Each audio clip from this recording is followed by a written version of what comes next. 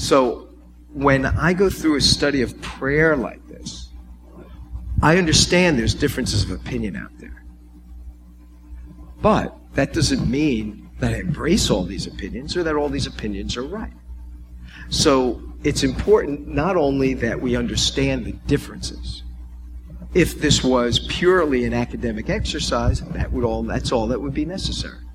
You would write your paper on something. I would look to see if you've articulated your thoughts well, you've interacted with mine well, and you disagree, that's fine. But this isn't an academic institution. This is a congregation. So in a congregation, we now have to move from mere intellectual understanding to convictions regarding that intellectual understanding. So now we have to move to another realm, and that is, this is what I believe, not only what I understand. So I understand what you're teaching about prayer, but the big question is that what I believe about it as well? Because when people come in and we pray with them, we want to be praying with them in a manner that reflects what Beth Ariel believes. And that's why this is critical. And I would not want anyone to be hypocritical. You know, we put on airs, but I really don't believe them. You know.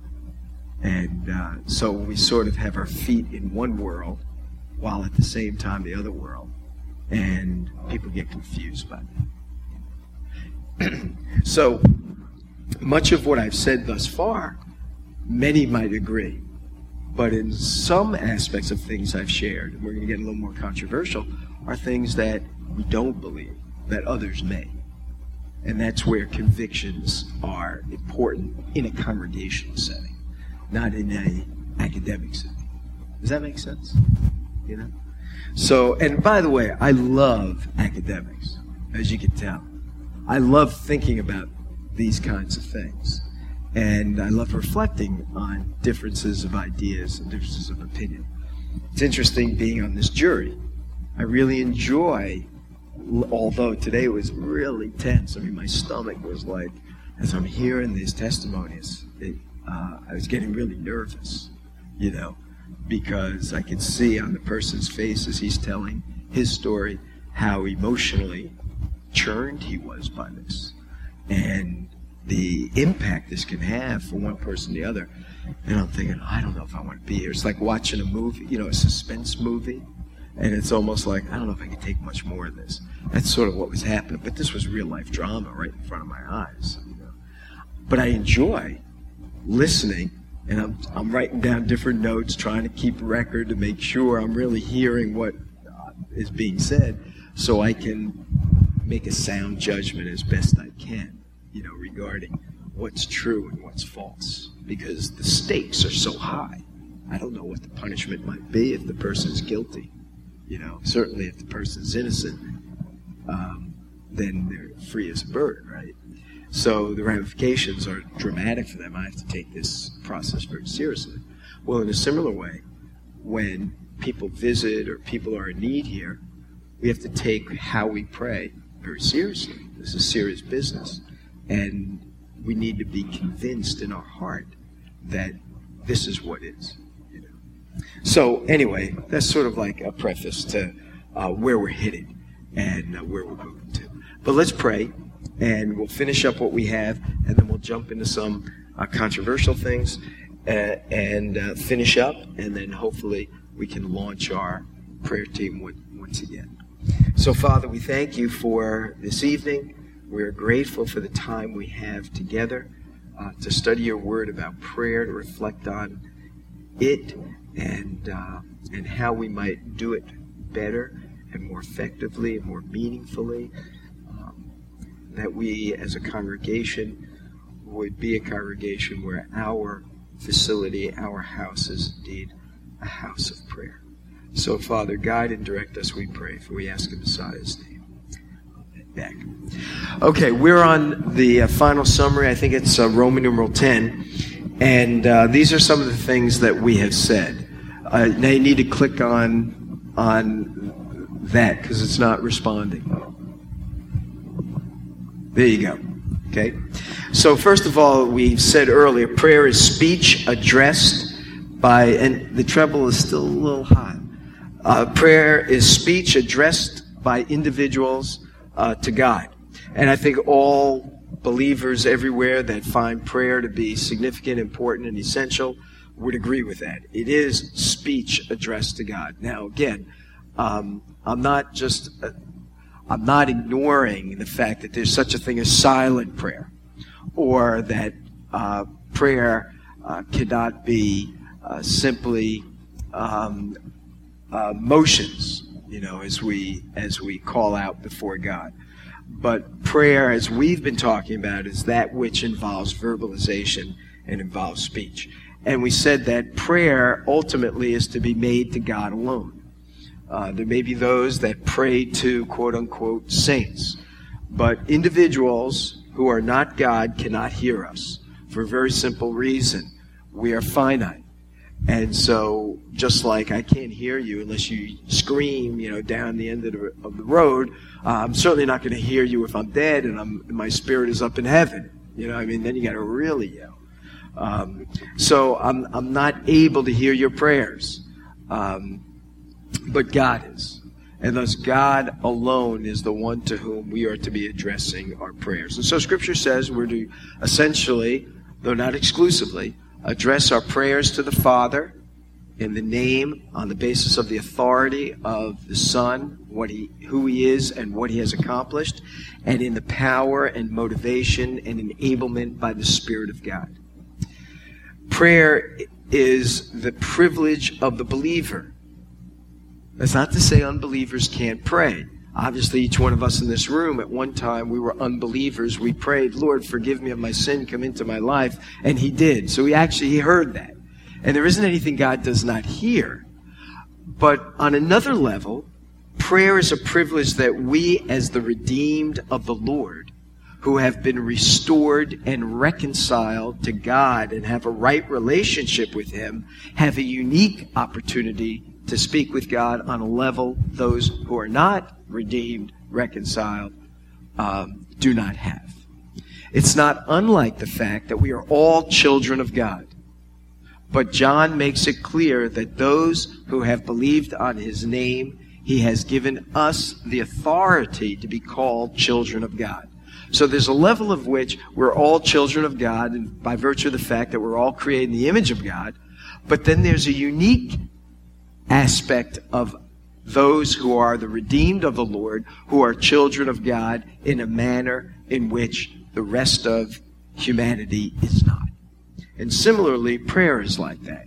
Prayer by God's children to their Father is very unique and distinct from conversations that individuals may express toward God who are not yet His children. We can cry out, Abba, Father. Unbelievers cannot. They can say the word, Abba, Father. I understand that. But it does not have the same meaning, significance, or reality that it has for us. That being said, prayer then is an act of reverence in which we acknowledge the majesty and the holiness of God. And therefore, qualities like, and we've said this, but qualities like sincerity, earnestness, submission to the will of God, faith in what God has promised, obedience to His commands are connected to this discipline and this exercise. We said that God is sovereign, and therefore His promise to answer prayer is always qualified by the revelation He has already given to us of His will as revealed in His Word. So He is sovereign. He's not going to do anything that is contrary to His will as revealed in His Word.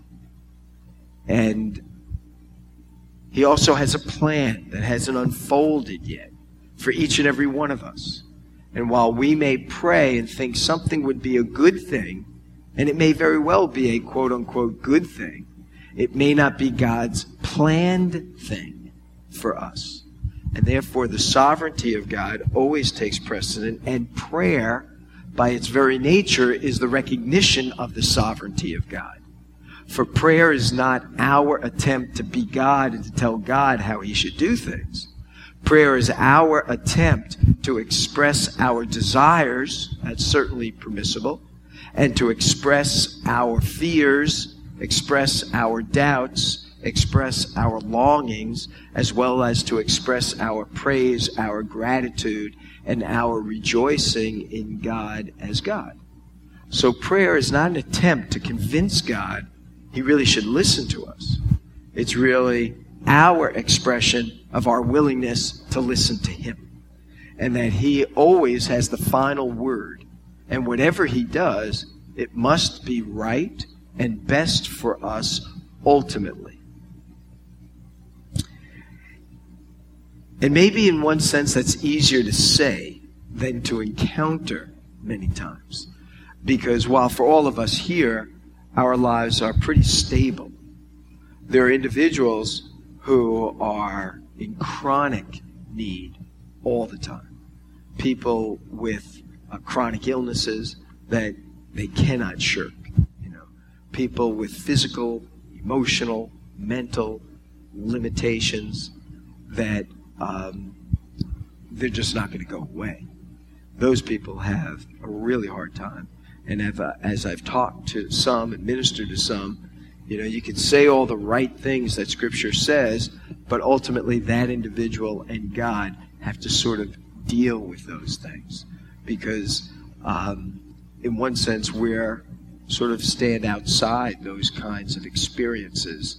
And we have to be very humble and not judgmental regarding a person's weakness or a person's hurt or challenge that they are faced with.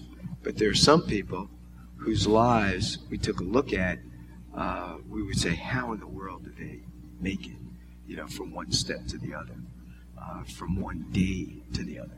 There are people in China who are just living in utter poverty, people in Africa who love the Lord, who are living under tin roofs,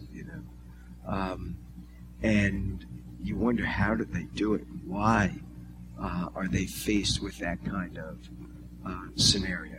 Those are things we can't always answer, but yet God has a plan for them, and we have to trust in God's sovereignty as individuals come before him with whatever their concerns might be and whatever their challenges are. Ultimately, the efficacy, the effectiveness of prayer does not rest in itself as though it were a magical power. The effects of right prayer are produced by the response of God himself. So, Mitch, we lost our...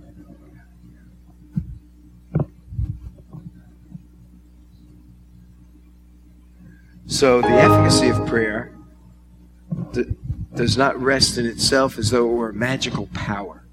And when we conclude our prayers in the name of Messiah, that doesn't make the prayer more powerful, more significant, more efficacious, more workable, It doesn't convince God more whether we say it loud or soft or long or short.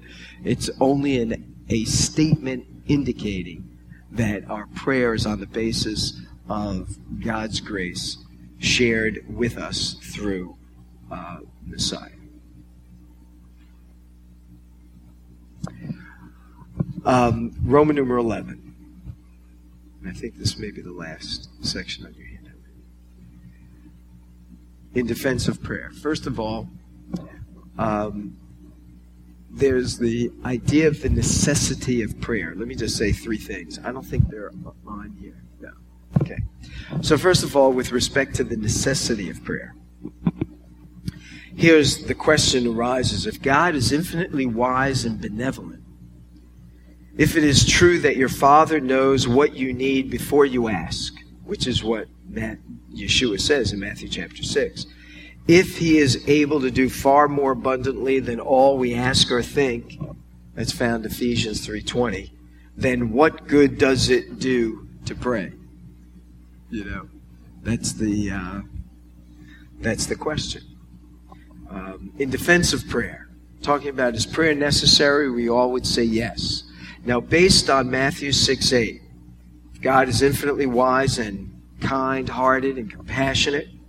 If it is true, as Yeshua says, your Father knows what you need before you ask. Matthew chapter 6. And according to Paul, he is able to do far more abundantly than all we ask or think. Then what good does it do to pray? He already knows what we need before we ask, and he does abundantly more than all we can ask or think. And so I think what prayer then is about is it helps us connect with God regarding what God is already doing. So yes, we make requests and we speak with God, but he already knows before we ask what we need, and he's able to do far more abundantly than what we would even ask. And so why do we pray? Well, we pray because, number one, we're commanded to pray. Yeshua teaches us. This is how you are to pray. So he's telling us, you are to pray. And his model for praying, his instruction for praying is found in Matthew 6. And he prefaces that instruction by telling us that before you begin to even pray this prayer, your Father knows what you need before you can even ask. But then he doesn't turn around and say, but don't pray then. He says, so in light of the fact that he knows what you need before you ask, ask. Because he's desirous of providing it for you. And by asking, by speaking with him, we connect ourselves with him in a relationship of activity in which God interacts with us and connects to us. The second thing is Scripture nowhere deals directly with this question. It doesn't explain why God, who knows what his people need and is willing to give it to them, commands them to pray for these needs. So it is interesting that the command to pray is found side by side with this statement that God already knows. Matthew chapter 6, verses 8 to 13.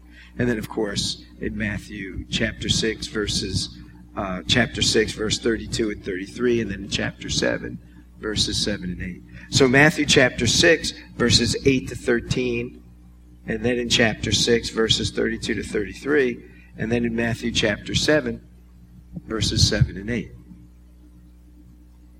And then there's a third thing to keep in mind. Matthew 7, verses 7 and 8. So there's a third thing to keep in mind. Not only does God know what we need before we ask, and not only can he do far more abundantly than what we would ask, and though it is true that nowhere in the Bible does the Scripture explain this sort of dichotomy, this sort of paradox, or what some might call an antinomy, that which seems contrary to law or against law. But the Scripture nowhere explains this, and yet it does command us to pray. And both of these points are laid out side by side. But keep this in mind with those ideas, and that is the ability to pray comes from God himself. Our ability to call out to God is something God stirs in us as well. So prayer is not the complement of God's activity, but the means by which God's purposes are carried out. So, and this you've heard very often, God ordains the means as well as the ends. And prayer is one of the means to the ends that he has. So we pray because God has a goal. And part of the goal or the plan that God has is involves our praying as well. And so what are these benefits to prayer?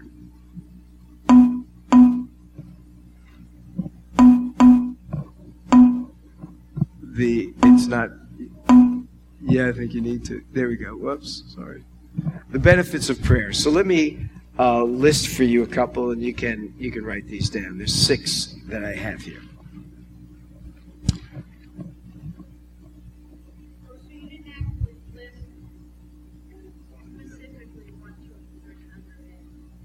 No, I just gave you the high points, the necessity of prayer.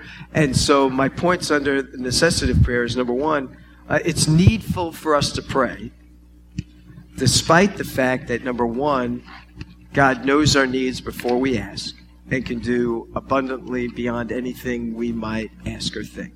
So we're still expected to pray.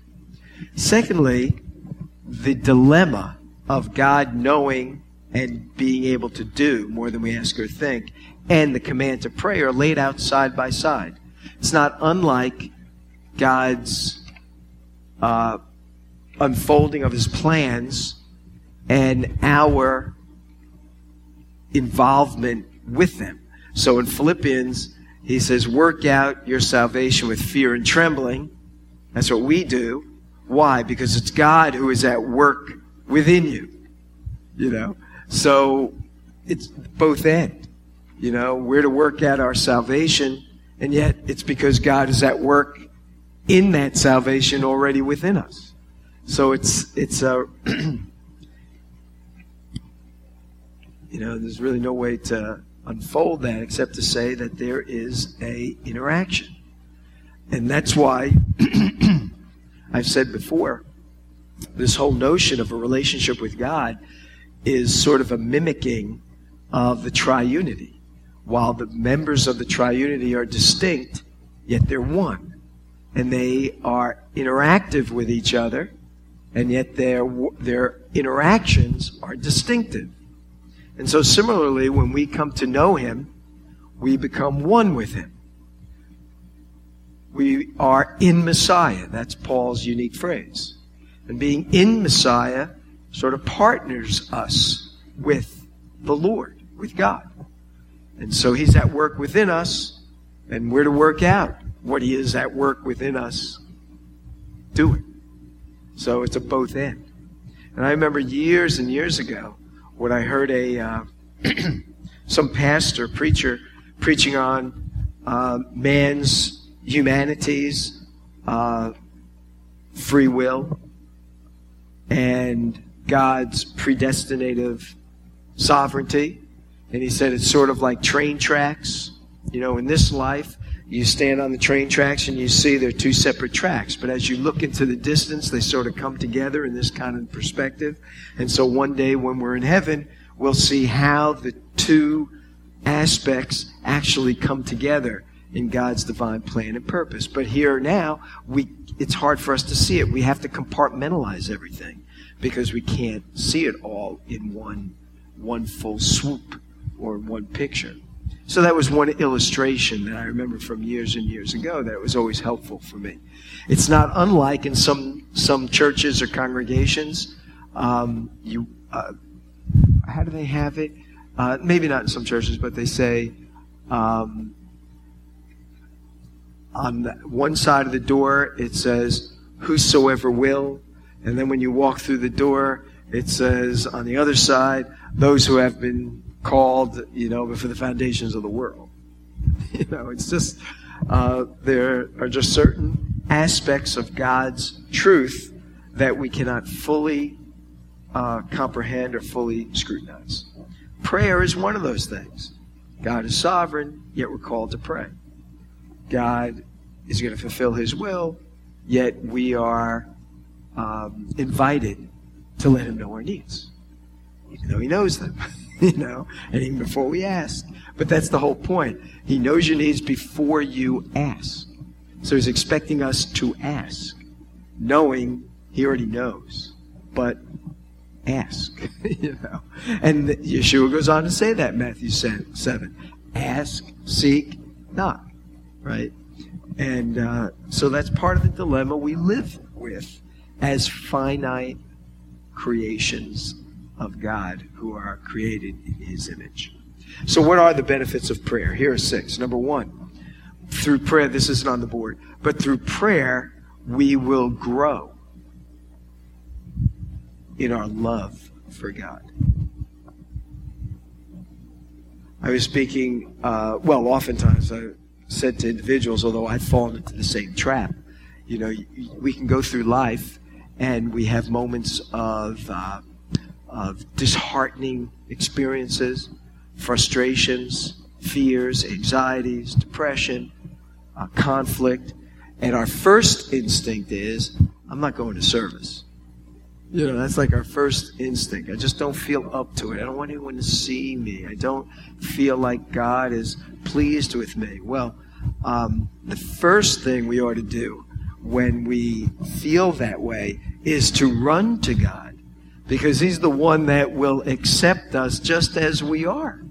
He won't leave us just as we are. He'll change us. But we run from, it's like in the garden. We sin, Adam and Eve sinned, and the first thing they do is they hide. Well, that's what we're doing. When we don't come to service, we may excuse it. I mean, Adam and Eve, they excused it well. Where are you? And he says, we ate this thing, and I was afraid, and I'm naked. I don't want you to see who I am. Well, that's what we're saying. We don't want anyone to see us for who we are. There's a certain reality to that. We shouldn't just bare our souls before everyone and anyone about everything and anything. That would be utter foolishness. But before God, we can. We can go away into our closet and we can confess everything that comes to our minds. And God's going to say, I forgive you, my son or my daughter. I love you. That's why I said my son. You don't think I know about all that? I do. And I love you despite that. And I'm going to change you and make you something new. In light of all of that, you're still going to be you, but that weight is what I want to remove from you. And so I try to encourage people that the best thing to do is to come into the body. Yes, it's going to be a hard moment. It's like your soul's being ripped out. But when God is brought into the picture and you close your eyes and you're ready to sing to His glory, and He's ready to minister to your heart, and there are other believers around you who love you despite what you may have done or who you are or what's going on in your life, then God is at work. Now, there'll always be those who will fail us because we fail each other all the time. We fail ourselves. That's going to happen.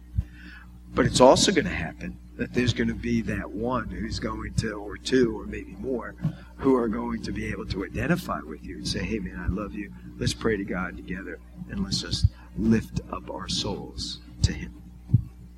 We grow in our love for God when we pray about all of these things. We also, secondly, through prayer, our desires become purified and holy. Change really happens. One of my closest, he's gone to be with the Lord, but the fellow that taught me how to sail, one of the closest men in my life. In the 18 years I was in Maryland. And I love this man like I would love anyone. He was that impactful on me as a person. So much so that when he passed away, his wife said to me, anything you want of his, you can take. And because we were inseparable.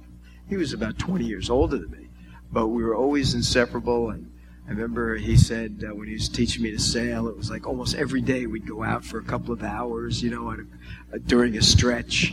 And then other times we'd be gone for all day, and then come back. And it was just such a joy. So when he passed away and his wife said, hey, Bill said, whatever you want, So I picked out a couple of things. They're in my office. They're right there behind the things I could put there. They're right behind my desk. And many a time, I'll be studying or whatever, and I'll just be thinking about, some scriptural thing. And, of course, I've talked with Bill much about life and about biblical things. And I'll just swivel my chair over, look at the stuff that I have, He was a really incredible individual. And he was just, he was like a Renaissance guy. He made everything that he used. He filed tools, If he needed a tool, he'd make it, file the thing, and it would be used for a specific job that he had. And so one of the things that I have is a pair of glass frames, no lenses in them, just the frames. And then attached to it, he was a welder as well. This was a man who retired as a captain in the Navy. He was a public health officer. He worked in D.C. with C. Everett Koop in the Surgeon General's office. So he was a man of great stature. He introduced me to some really interesting people that worked on the Hubble telescope. He introduced me to lieutenant colonels who were, this fellow was a pilot during Vietnam and flew reconnaissance missions over North Vietnam, against public policy, and, it was like secret missions and all that kind of thing, in what was known as the reconnaissance, the NRO, the National Reconnaissance Organization. And up until like the 80s or 90s, no one knew their office. They didn't have any sign on it. It was outside by the Pentagon, in D.C. And he was like one of the main players. This guy, interestingly enough, good friend of Bill's, was an Apollo astronaut.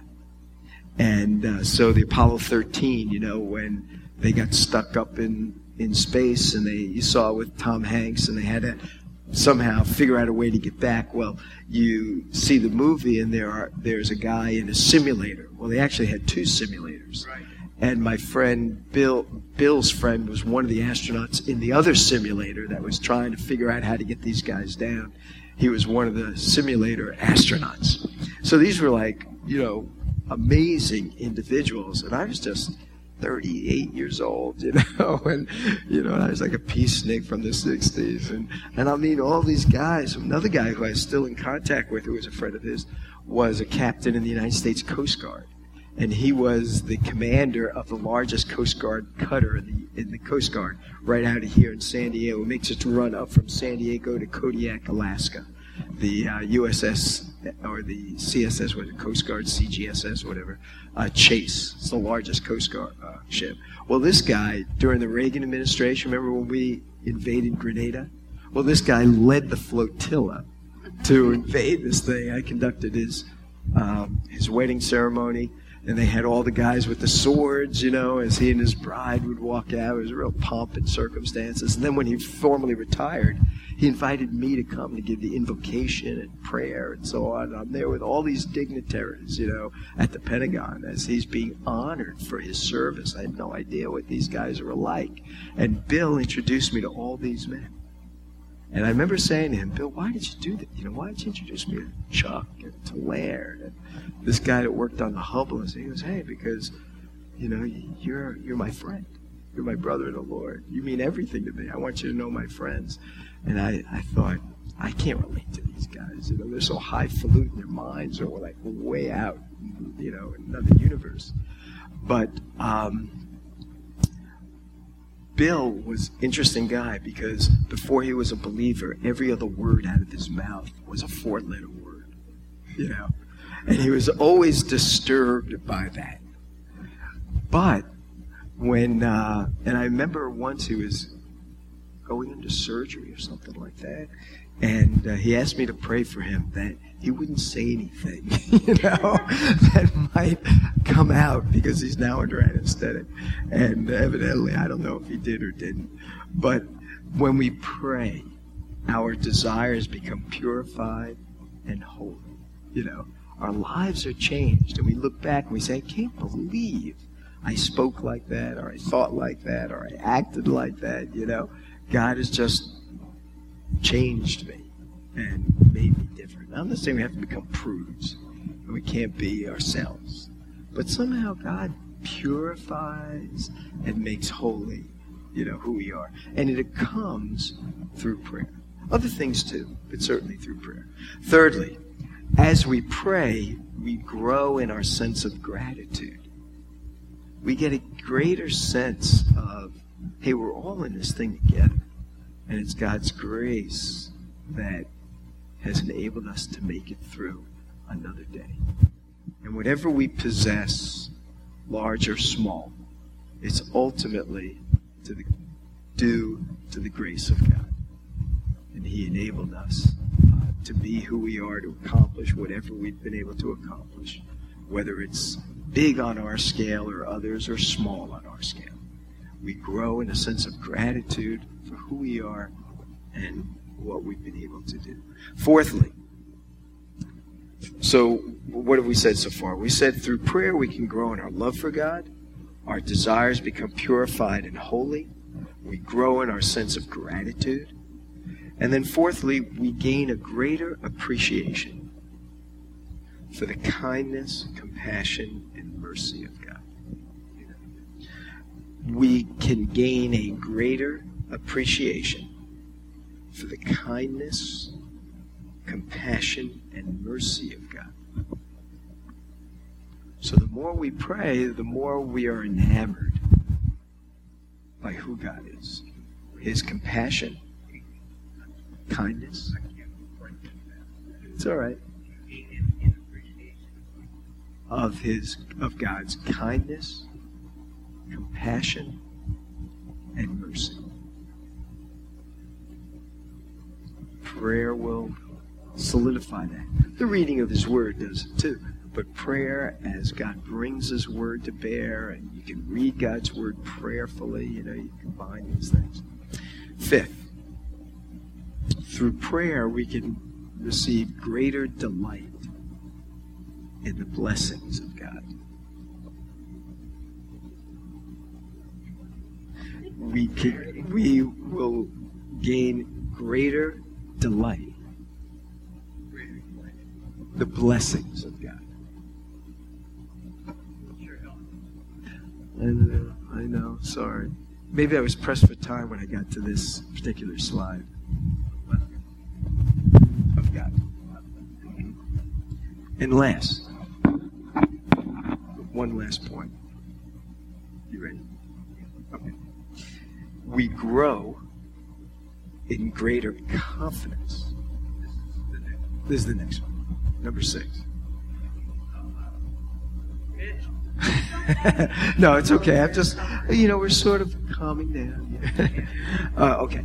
We grow in greater confidence in the promises of God. So we've talked about growing in the love of God. We talked about our desires becoming purified and made holy. We talked about growing in a sense of gratitude. We've talked about growing in appreciation for the kindness, compassion, and mercy of God. We spoke about growing in a sense of delight in the blessings of God. And we grow in terms of our confidence in the promises of God. And when we grow in confidence in the promises of God, we grow in our ability to trust God. And the more we trust God, the greater and deeper our faith in Him. For that's what faith is. It is trust. So one of the keys to growing in our faith, help my unbelief, is prayer. Is simply getting apart with God. And one of the things about prayer is you can't really rush prayer. And this is where my problem is. I run helter-skelter, it's just my problem, Just keep moving. And prayer takes a moment of deflating, There are just some people that are wound up, and if they're not on or busy or moving or engaged, they get antsy. But, you start small. If you're like that, you start where you're at, and you get away from things to the best of your ability, with yourself and God. Maybe your Bible. And read your Bible prayerfully, and as you think as a passage is being read, maybe you can close the Bible and you could pray about that passage as it might appear to relate to you. And that's a way to start. The real key, I think, is routine. Some people don't like routines. That's me. Because I feel routines sort of constrain me. I've got to stay within a certain, confine. And I'm very free-spirited, And so, but routines help keep us disciplined. So there's trade-offs. The more routine you have, the more strident you can become. So there's a balance, and that's a key word for just about everything about life. When it's all something, then something else, then it becomes destructive. So if it's all about routine, we can become legalistic and think that we're communing with God when we're not. We're just obeying a routine. On the other hand, if you have no routine, you can find yourself not doing anything that one perhaps ought to be doing. So it's a tender balance between maintaining something regularly and keeping it flexible enough that it doesn't become God to us. Remember, prayer is not God. God is God. The Bible is not God. God is God. These are means to Him. Prayer is a means to connect to Him. The Bible is a means of understanding His will and His ways. And so we don't want to become worshipers of prayer or worshipers of any discipline, Bible reading. We want to be worshipers of God. And that requires discipline, routine, but not to the degree which it's a constraint and an impediment to that. Now let me just read to you one last thing. This is just a statement that I had read. When individuals by faith apprehend God as personal, active, powerful, benevolent, when we see the world as created by Him and under His sovereign control, when we embrace both the promises and commands of God concerning prayer as revealed in the Word, then prayer in all its aspects will be most meaningful and effective. What a great statement, huh? When individuals by faith apprehend God as personal, active, powerful, and benevolent. And when we see the world, so when we see God for who He is, and when we see the world as under His sovereign control, and when we embrace the promises and commands of God concerning prayer, as those commands and promises are revealed in His Word, then prayer in every way will be most meaningful and effective. So one last time. When we understand who God is, when we realize the world is under His control, when we embrace His promises and commands regarding prayer, then our praying will be most meaningful and effective. So it starts with our understanding of God. It connects with the fact that He's working in the world, and we are responding to prayer with regard to its promises and commands as the Word reveals it to us. When we put those three together, God, the world under His control, prayer as He has commanded it and through which He makes His promises concerning, then prayer in light of those three things will be most meaningful and effective. So, it's 8:45. Where we're going to go next week, are theological issues related to prayer. And here's where we'll get into some of the controversial things, but I'll have a handout for you, and we'll pursue that. And I'm hoping we'll be done within the next couple of weeks or so. I really didn't think it would go this long. But this has been good, no? And I hope it's been beneficial for all of you. So we have 10 minutes. Why don't we spend, and you can cut this now. Let me close in prayer. And then we'll have about 10 minutes.